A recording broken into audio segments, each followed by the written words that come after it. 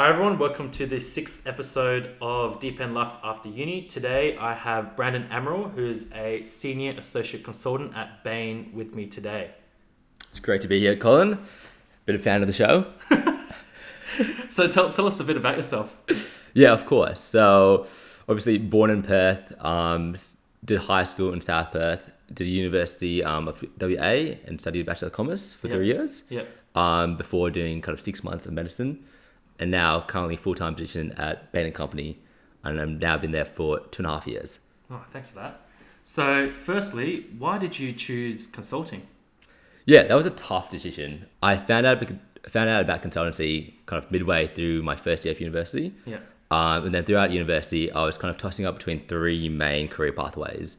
One being consultancy, the other one being investment banking, and lastly, the third one being medicine. So it took a long time to kind of finally narrow my kind of choice to consultancy, but it was kind of just a method by kind of trial and error. So throughout my kind of 3 years of commerce, I tried out a lot of corporate finance, investment banking types of roles. So that led me to intern at like a boutique investment bank in Perth, and then kind of a bulge bracket investment bank in Melbourne. So I tried that out, and I didn't see myself enjoying that. So I kind of ruled that out. Afterwards, I tried out kind of medicine for 6 months, and that was a great experience. Learned a lot, but I didn't see kind of my future being down that path. And then lastly, I kind of knew about consultancy, and my brother was deeply involved in consultancy as well.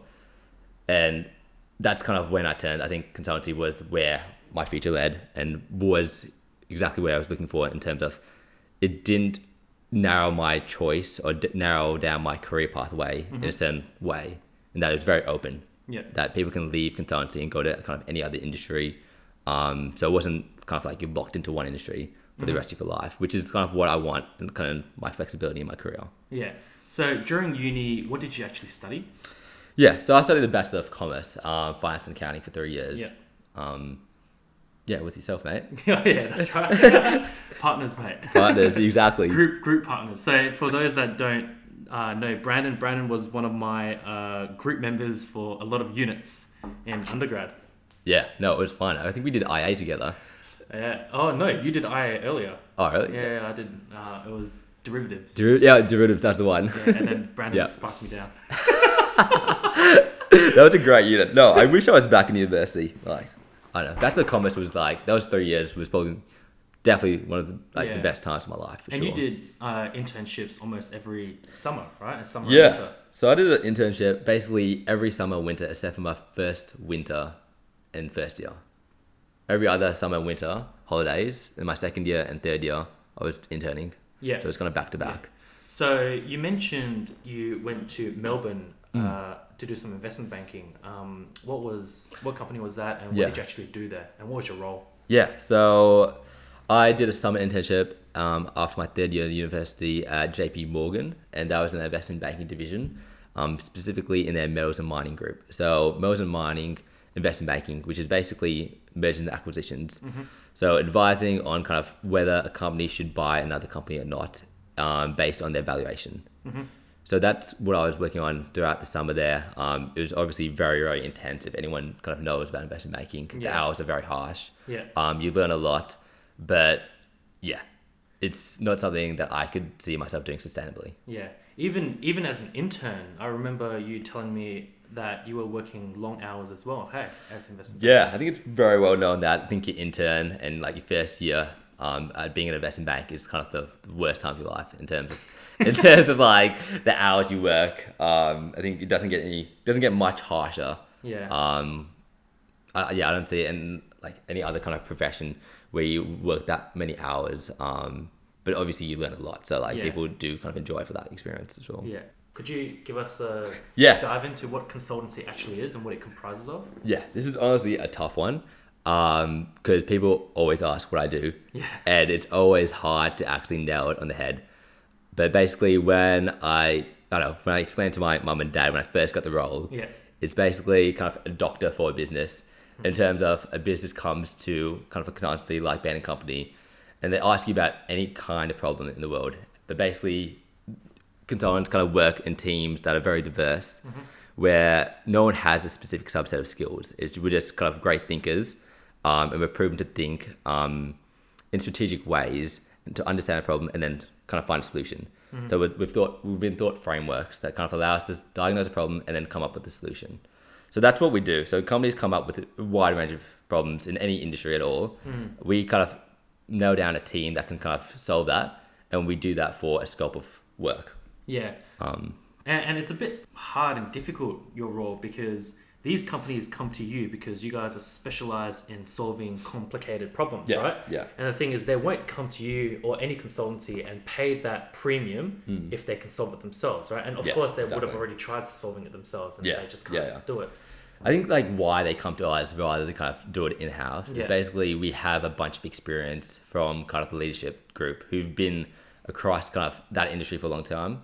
But also Bain has been around for a long time. So there's someone in the world at Bain that has seen this problem somewhere, and we draw from that experience. Yeah. So like, even though me personally I have not personally kind of been involved in the experience in a problem like this, someone in this Bain network has, and we can kind of draw from their learnings onto their kind of problem. And the community is very large and very kind in that I can send out an email to anyone in the world and they're willing to help. And if the LT, like one of the partners from Perth, they're easily can just ring up anyone in like Dallas, New York, if there's a problem that's very similar, and everyone's kind of welcomes that. Yeah. To the extent that we're like, it's very common where we ring up like Bain alumni who have experience in this industry, and could help with kind of the solution. Yeah.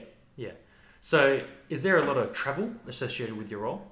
Yeah, been a lot of travel. I think it's kind of known that if you go into consulting, there is quite a lot of travel and you're expected to travel. Being based in Perth, I think you travel more than usual because there's a lot of Sydney and Melbourne cases. The cases that are in Perth are mining specific, but basically all other cases, all their headquarters are based in Sydney and Melbourne. So most of the cases you have to fly if it's not mining. So why don't they just hire more people, more consultants in that specific city rather than having to fly you? Yeah, no, it's a good question. Like basically, Bain specifically works from a global pool. So there's a pool of consultants and they are spread out across Australia. Like we have people in like Adelaide, in Brisbane, who we don't have an office there, but there's people there. So there's a global pool of consultants and we don't solve for like where we think there's going to be projects. Yeah. We just think there's talent everywhere. Yeah. And then we just know that there's talent everywhere, and wherever the project is, that's when we fly the talent there. So we don't solve about where the project is located and kind of find talent just there because we know that there's talent everywhere. Yeah. So that's why we don't mind flying people kind of across the country. Yeah. Just because we believe that the best talent is everywhere. Yeah. Yeah. Exactly. And during COVID, when everyone was in lockdown, especially if you have a case that is, in Melbourne or Sydney, and we weren't able to leave WA. Yeah. What was that like? Yeah. I think last year, obviously, it was very, very tough for everyone involved. And everyone, I think all industries felt definitely a change the way you work. Consultancy was no different in that, obviously, we were expected to travel very on a weekly basis in some cases. That all came to an end last year. So basically last year, I only travelled maybe once at the start of the year. And then I was trained to Gelton for a specific case. Yeah. But apart from that, everything was kind of over Zoom. Yeah. Which was a huge change kind of our working style. Previously, it was all about kind of getting everyone together in a room and kind of whiteboarding and brainstorming together. And that's much, much easier to do in person rather than kind of virtually. Yeah. So I think people had to learn. We had to kind of learn from our experience, draw from kind of other consultancies who've kind of done Zoom and kind of worked virtually before. But that was a learning process. Yeah, so the thing is, with consultancy, like you said, you're expected to fly a lot, right? To travel and meet with the teams and all that. But because of COVID, a lot of people started working from home. And this is like the new way of moving forward. Like working from home is much more known now, right? Definitely. Does this really impact the future of flying for consultancy? I was very concerned about that as well, because I personally find kind of the flying aspect of consultancy, very interesting, in that I enjoy that a lot, and that's one of the main drivers of why I enjoy this type of work. You can go to places. I go to new places. Yeah, exactly. Yeah. I like being there on the ground, meeting new clients. So I was scared that could change in the future. Yeah. But what I've learned since the kind of the beginning of this year, where COVID has kind of died down a little bit in Australia and it's been a bit more open across kind of states, is that we're kind of returning back to normal, where we are flying consultants everywhere again. Hey. And I think the main reason is that even though virtually is good and can be done, it's just not the preferable solution for some cases. And that's just because we need to meet clients on a daily basis. I get flown right now to Brisbane. Yeah. And the biggest perk of being flown there every week is that I get to see my clients, and it's much easier to get data from them. It's much easier to interact with them and brainstorm with them and understand where they're coming from compared to being on Zoom. Yeah. Where it's just much harder to kind of grasp what they're saying. So I think it's still definitely the most preferable solution to come and go there and solve it together. Yeah. So you talked about statewide travel. What about international travel? How's that going? Yeah, so same deal. I think international travel is preferably to kind of be co-located together, but it's been much, much tougher this year.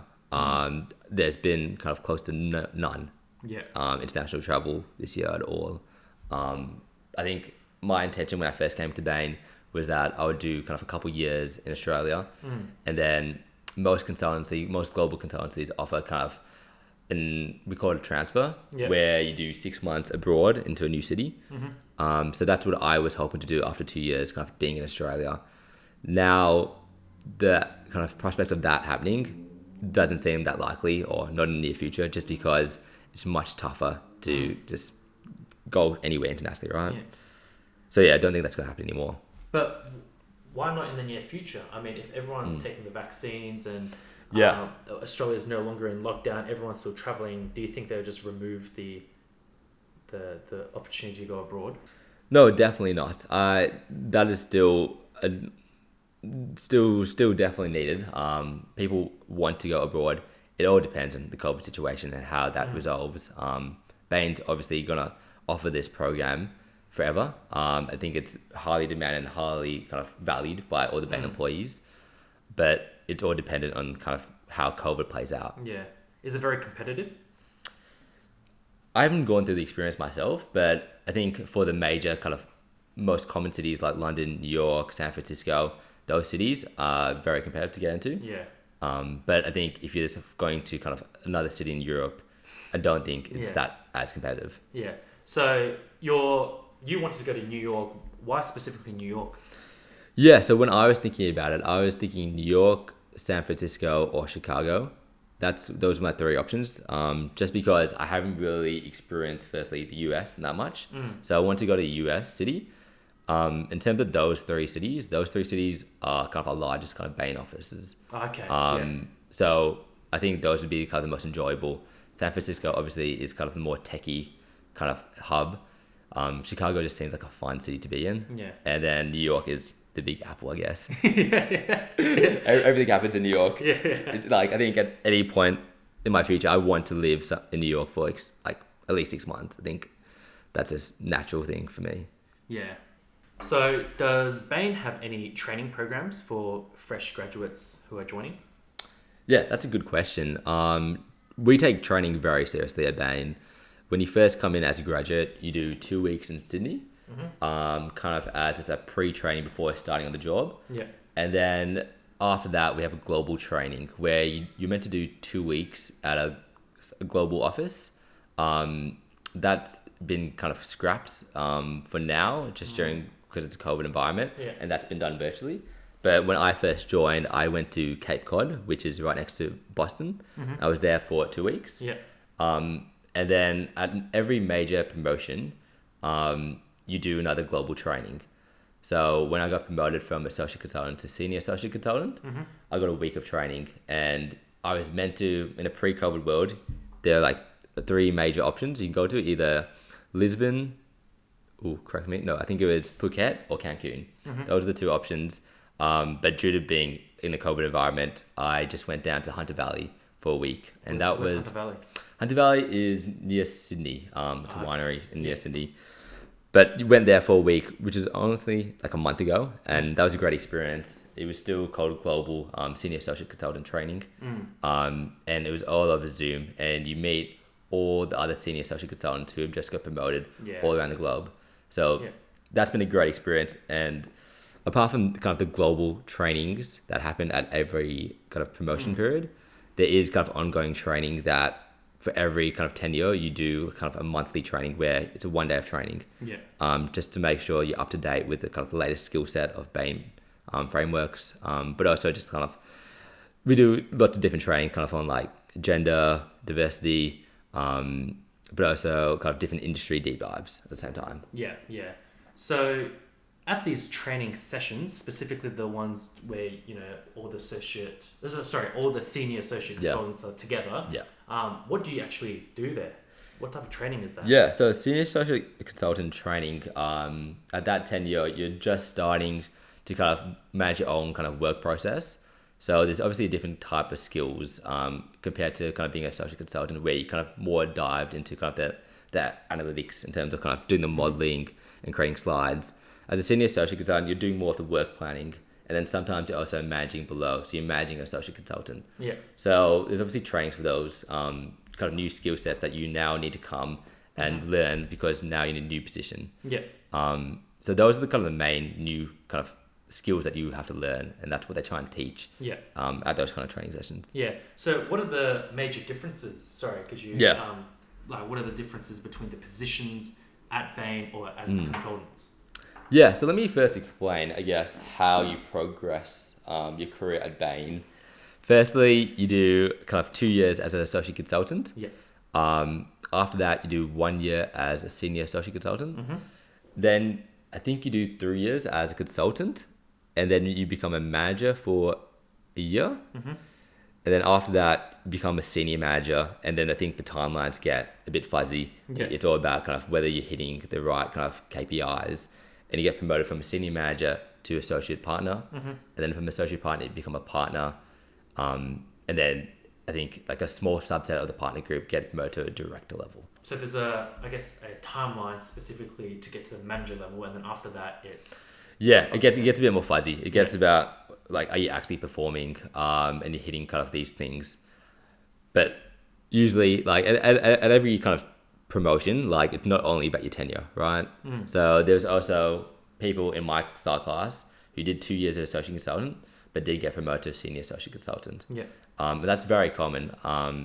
You just have to hit a certain skill set, and that's judged based on kind of, we have case reviews after each project we do.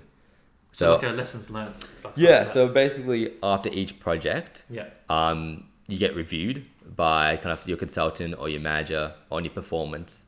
And at Bain, there's kind of 3 main things that we look at. And that's firstly is problem solving. You get scored for your problem solving. Secondly is your client skills.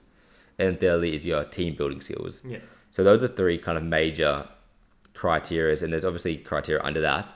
But if you're hitting all those 3 for your tenure, then you get promoted. Yeah. And that's how it works. It's quite detailed in the way they look at you.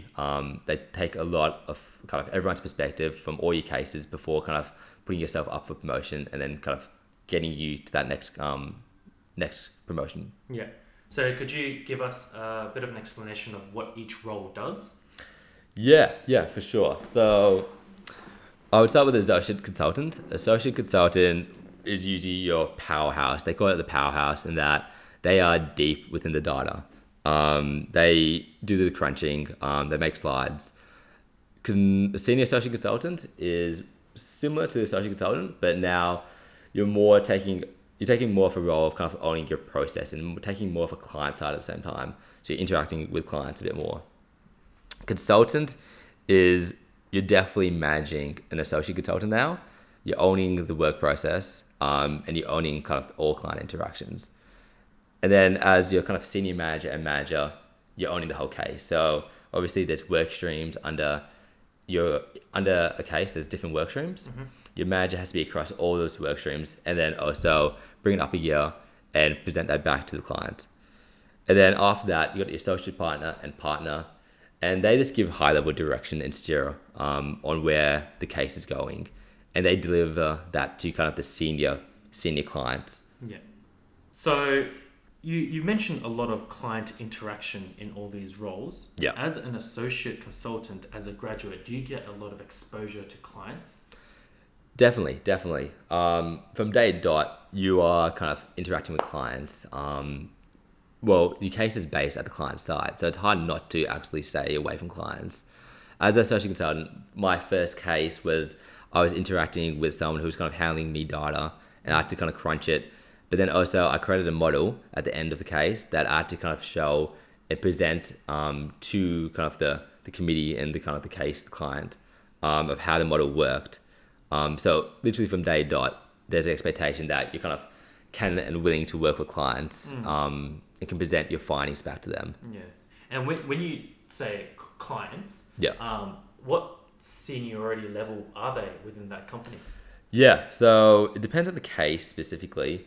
But I think as an associate consultant, you're obviously working with kind of the more junior people. It's kind of like your tenure should match their tenure on the client side. Okay. Yeah. That's how it usually works.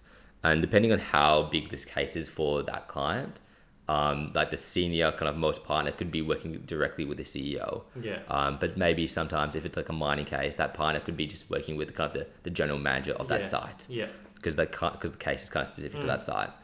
But yeah, it depends on the case. Right now, the case I'm working on is that the partners are literally talking to the board and executive committee on a weekly basis. Yeah. But that's also, it's all dependent on kind of how the case is like managed. Do you get to interact with the boards and everyone? I personally can say I have not interacted with the board or executive team, but like it's nice to be on kind of Zooms where I'm in the readouts, where like my partners and my senior managers are kind of presenting the findings to the executive committee, and you can see that my work is directly there, which being is presented, right? directly being presented. So that's like super nice, and that all this work is actually getting used and like it goes right to the top. So that's a great experience. You can hear like their direct kind of feedback on what they're thinking as well at the same time. Yeah. So even though I'm not presenting it, I'm on the call. I'm hearing kind of the CEO. Yeah. And it's great to be part of those conversations. Yeah. They're giving direct feedback as well, so you learn as well. Yeah, definitely. And like, it's something I loved about Bain, and that Bain tries to kind of involve everyone in the case, and give everyone kind of context about where this work is going. It's not just work and then it's done. We can see the work be picked up by the client. And that gives you kind of this sense of like this work is actually impactful. Yeah. You talked about how consultants work in basically every industry, right? Yeah. What industries have you actually worked in? Yeah, that's good. I spent my first 6 to 8 months in mining. So I did that for 6 to 8 months. After that, I did a stint in private equity. So Bain has a private equity group, and I did 6 to 8 months in private equity. After that, I did, I think 2 more months in mining, and then I've done a month in the gambling industry, which is quite interesting. That was pretty unique and niche. Pretty relatable. But no, that was a great learning experience. And I'm more recently into the aviation industry. Yeah. And what are the key differences between all these industries? What skill sets, can you apply the same skill sets in all industries, or do you have to have different skill sets? Yeah, no, obviously I think they all require the same skill set, in that they're all very transferable. You don't have I haven't come into Bain with a specific skill set in one industry. They expect you to learn the industry and kind of learn the problem and then work off kind of what Bain has taught you about kind of this problem solving in general. What I can say is that the private equity group is very different to kind of the general pool cases. So at Bain specifically has a private equity group, which is very different to the general pool, in that we consult private equity groups, and private equity groups buy and sell firms. So they come to Bain asking whether they should buy, whether it makes commercial sense to buy or sell a company. Why would they go to a consultancy to do that when they can go to an investment bank who is doing the same thing? Yeah, so it gets detailed in that the private equity group engages both. So they engage the consultancy group to make sure it makes commercial sense in terms of, does the business stack up against its competitors? Does the market look good in the future? in terms of why they engage an investment bank is that they get the direct valuation from the investment bank. So the investment bank models how much it's actually worth and how much you should be willing to pay for it. Okay. As a consultancies, we don't rock up with the numbers for valuation. That's the investment banker's role. We just say the market is looking good, their competitive position is good, and assess them kind of on a market basis, but don't give anything to do with kind of the valuation or whether how much they should pay. That makes sense. Yeah. Okay. So, out of all these industries, which one was your favorite? Honestly, my experience, I think there's two kind of experiences that I personally think have been the best. One was kind of my 6-month spiel in the private equity group. That's just because the rate at which you come to a solution or come to kind of an answer is extremely fast, because the private equity groups are kind of, they are private equity groups in general, kind of ex-bankers or ex-consultants. So these are extremely talented individuals, which expect a kind of extremely high caliber of work. So their expectation and demand of Bain work is much higher than kind of our normal clients. Even though it is higher, like you do a lot of work and it's super meaningful, because you come to an answer very quickly, and at the end of the day, the private equity takes it and says, do we want to buy this or not? And we directly feed into that answer, and you can see it. Like if we do think it's a good buy and does make commercial sense, the private equity group would honestly most of the time engage with that firm. Yeah. And because it's a very fast-paced moving environment, as a consultant, does it get quite stressful, and how do you manage that stress? Yeah, that's a good question. Consultancy is not your kind of normal 9-to-5 job, and you have to know that coming into kind of that industry. Basically, you have to try and carve out kind of specific times where you kind of block out times in your calendar where you want to do something that's kind of outside of work. So what I've done, we call them virtual pets at Bain. Virtual pets. Virtual pets. Yeah. So basically, it comes from the sense of having a pet at home that you have to take care of. Yeah. So we call them virtual pets. And it's basically one thing a thing or a hobby that you want to achieve during a work week, that you have to achieve. So mine is usually going to the gym or playing soccer. So right now I play soccer once or twice a week. Yeah. I try to gym kind of once or twice during a work week. Yeah. So that's my virtual pet. And the team and everyone knows that. So at the end of the week, we go around the room and go, has everyone kind of achieved their virtual pet? And if they haven't, we take it pretty seriously in that we try to understand why that's not the case, and whether we can kind of make that experience better and achieve that for next week. So I think that is one of the main things when I think about the sustainability. There is things and goals you should have in mind before going to a work week that is kind of stressful, because it's very easy to fill your calendar and do more and more work, because there is more and more work that can be done, but you should stop yourself and think about there is other stuff outside of work that you want to achieve. Yeah. As a consultant, do you attend a lot of meetings during the day? Because you just said that your schedule can be filled up quite quickly. Is that all? I think it ranges from like different tenures. Me as a senior associate consultant, my normal day looks like there's a start of day, which is basically a group huddle at the beginning of day, trying to understand where everyone, what everyone is working on, and what is kind of what success look like at the end of the day. Yeah. Everyone kind of spells that out on a piece of paper. So that's kind of happened maybe like 8:30 or 9. After that, you could have some client meetings where you're trying to get some data, or there's like a brainstorming session with your client about kind of a problem that we're trying to fix together. That ranges by case, but usually you kind of have one kind of client interaction a day.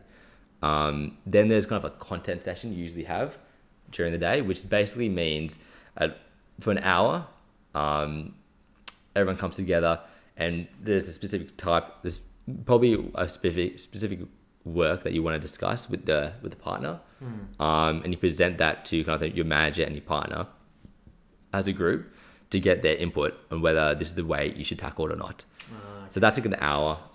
We call that a content session. And then after that, it all ranges, but basically this could be more like case, so client interactions. And then there's the end of day, which basically looks like, this is around 4 or 5 p.m. We discuss, is there anything left to do today? And if so, how long is that going to take? Can anything be moved on for tomorrow, or is it completely urgent right now? Yeah. So that's kind of how the day is structured. So the culture's really good there then. Yeah, we all, like, I think at the start of the day and end of the day, we always think about, like, what is success? And then does all this need to happen now and today? And if not, can we move it to tomorrow? Yeah. But yeah, we also kind of we try to kind of leverage technology as much as possible at the same time. So I'm not sure if you've heard about Trello. No. But Trello is definitely something that most case teams at Bain use now. Yeah. And it's basically a piece of software where there's kind of 3 columns, and it's basically to do, doing, and done.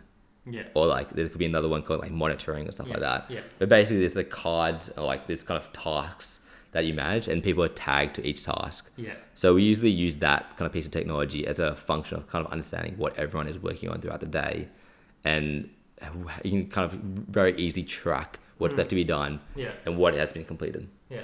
So are you only on one case at a time, or can you be put onto multiple cases? Ooh, that's tricky. I think at Bain, and I think most global consultancies, you're put on one case at a time. If you're kind of a senior manager and below, I think if you're working in 2 cases, that'd be insanely hard, in my opinion. Yeah. I don't know what consultancy groups do that. There could be some. But when you're an associate partner and a partner above, like then you're overlooking everything. Yeah, then you're overlooking everything, so you have a bit more time. You overlook, I think, like, I don't know, it could range from like 3 to 5 cases.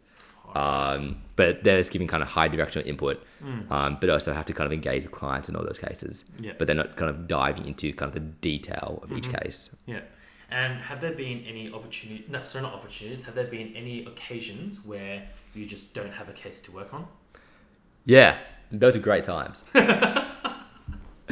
Those are great times in that I think Bain is lucky and not so lucky in that we have a solid kind of pipeline of work. And usually those times where there's no many cases, it's very rare. Yeah. But when that does occur and you're not staffed from a specific case, there's kind of 2 things that could happen. Yeah.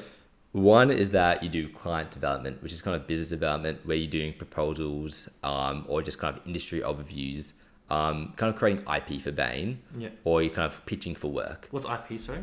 Intellectual property. Yeah. So you're just creating kind of Bain IP that they can use in future cases. Yeah. Or you're pitching for new work that they can now get. If that has not been done, then you're literally doing nothing.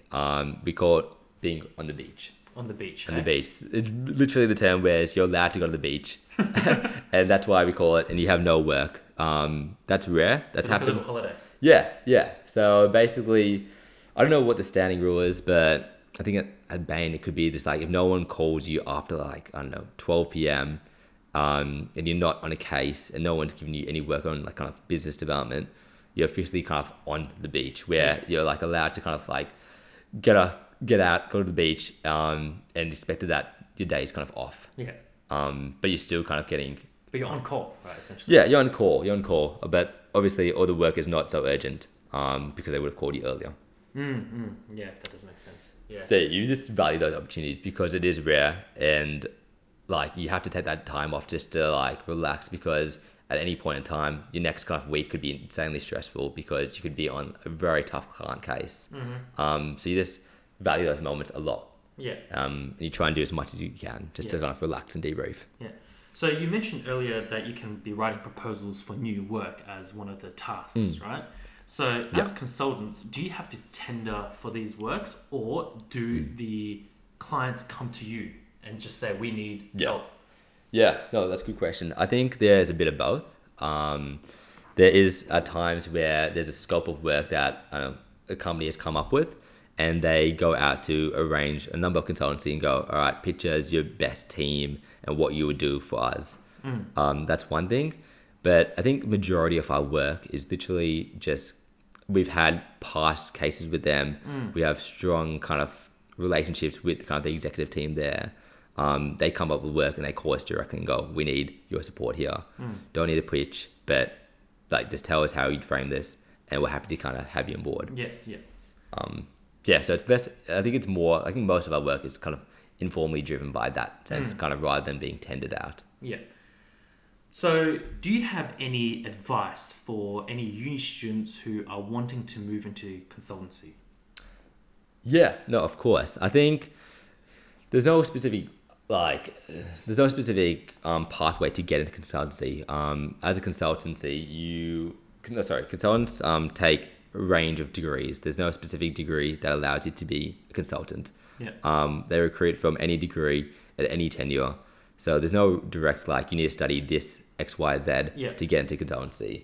I think the best way university students should kind of be ready for it is just be aware that it exists. And because it could be something that you can enjoy for sure. Just be aware that it exists. Talk to people who've kind of in the process, who are at consultancies, and understand if you enjoy it or not. But I think the best way is just maybe get involved in there's a few, at every university, there's usually a few organizations that kind of know about consultancy. There's a consultancy group. You mean uni clubs? Yeah, right? uni clubs, yeah. So I think uni clubs are the best way to kind of understand a bit more about the consultancy groups, and hopefully they come down to kind of campus so you get to know them a bit better. And then I honestly think the best way is just kind of interviewing there and checking your CV in there, just to understand the kind of the culture there as well. When you were in university, were you a part of any university club?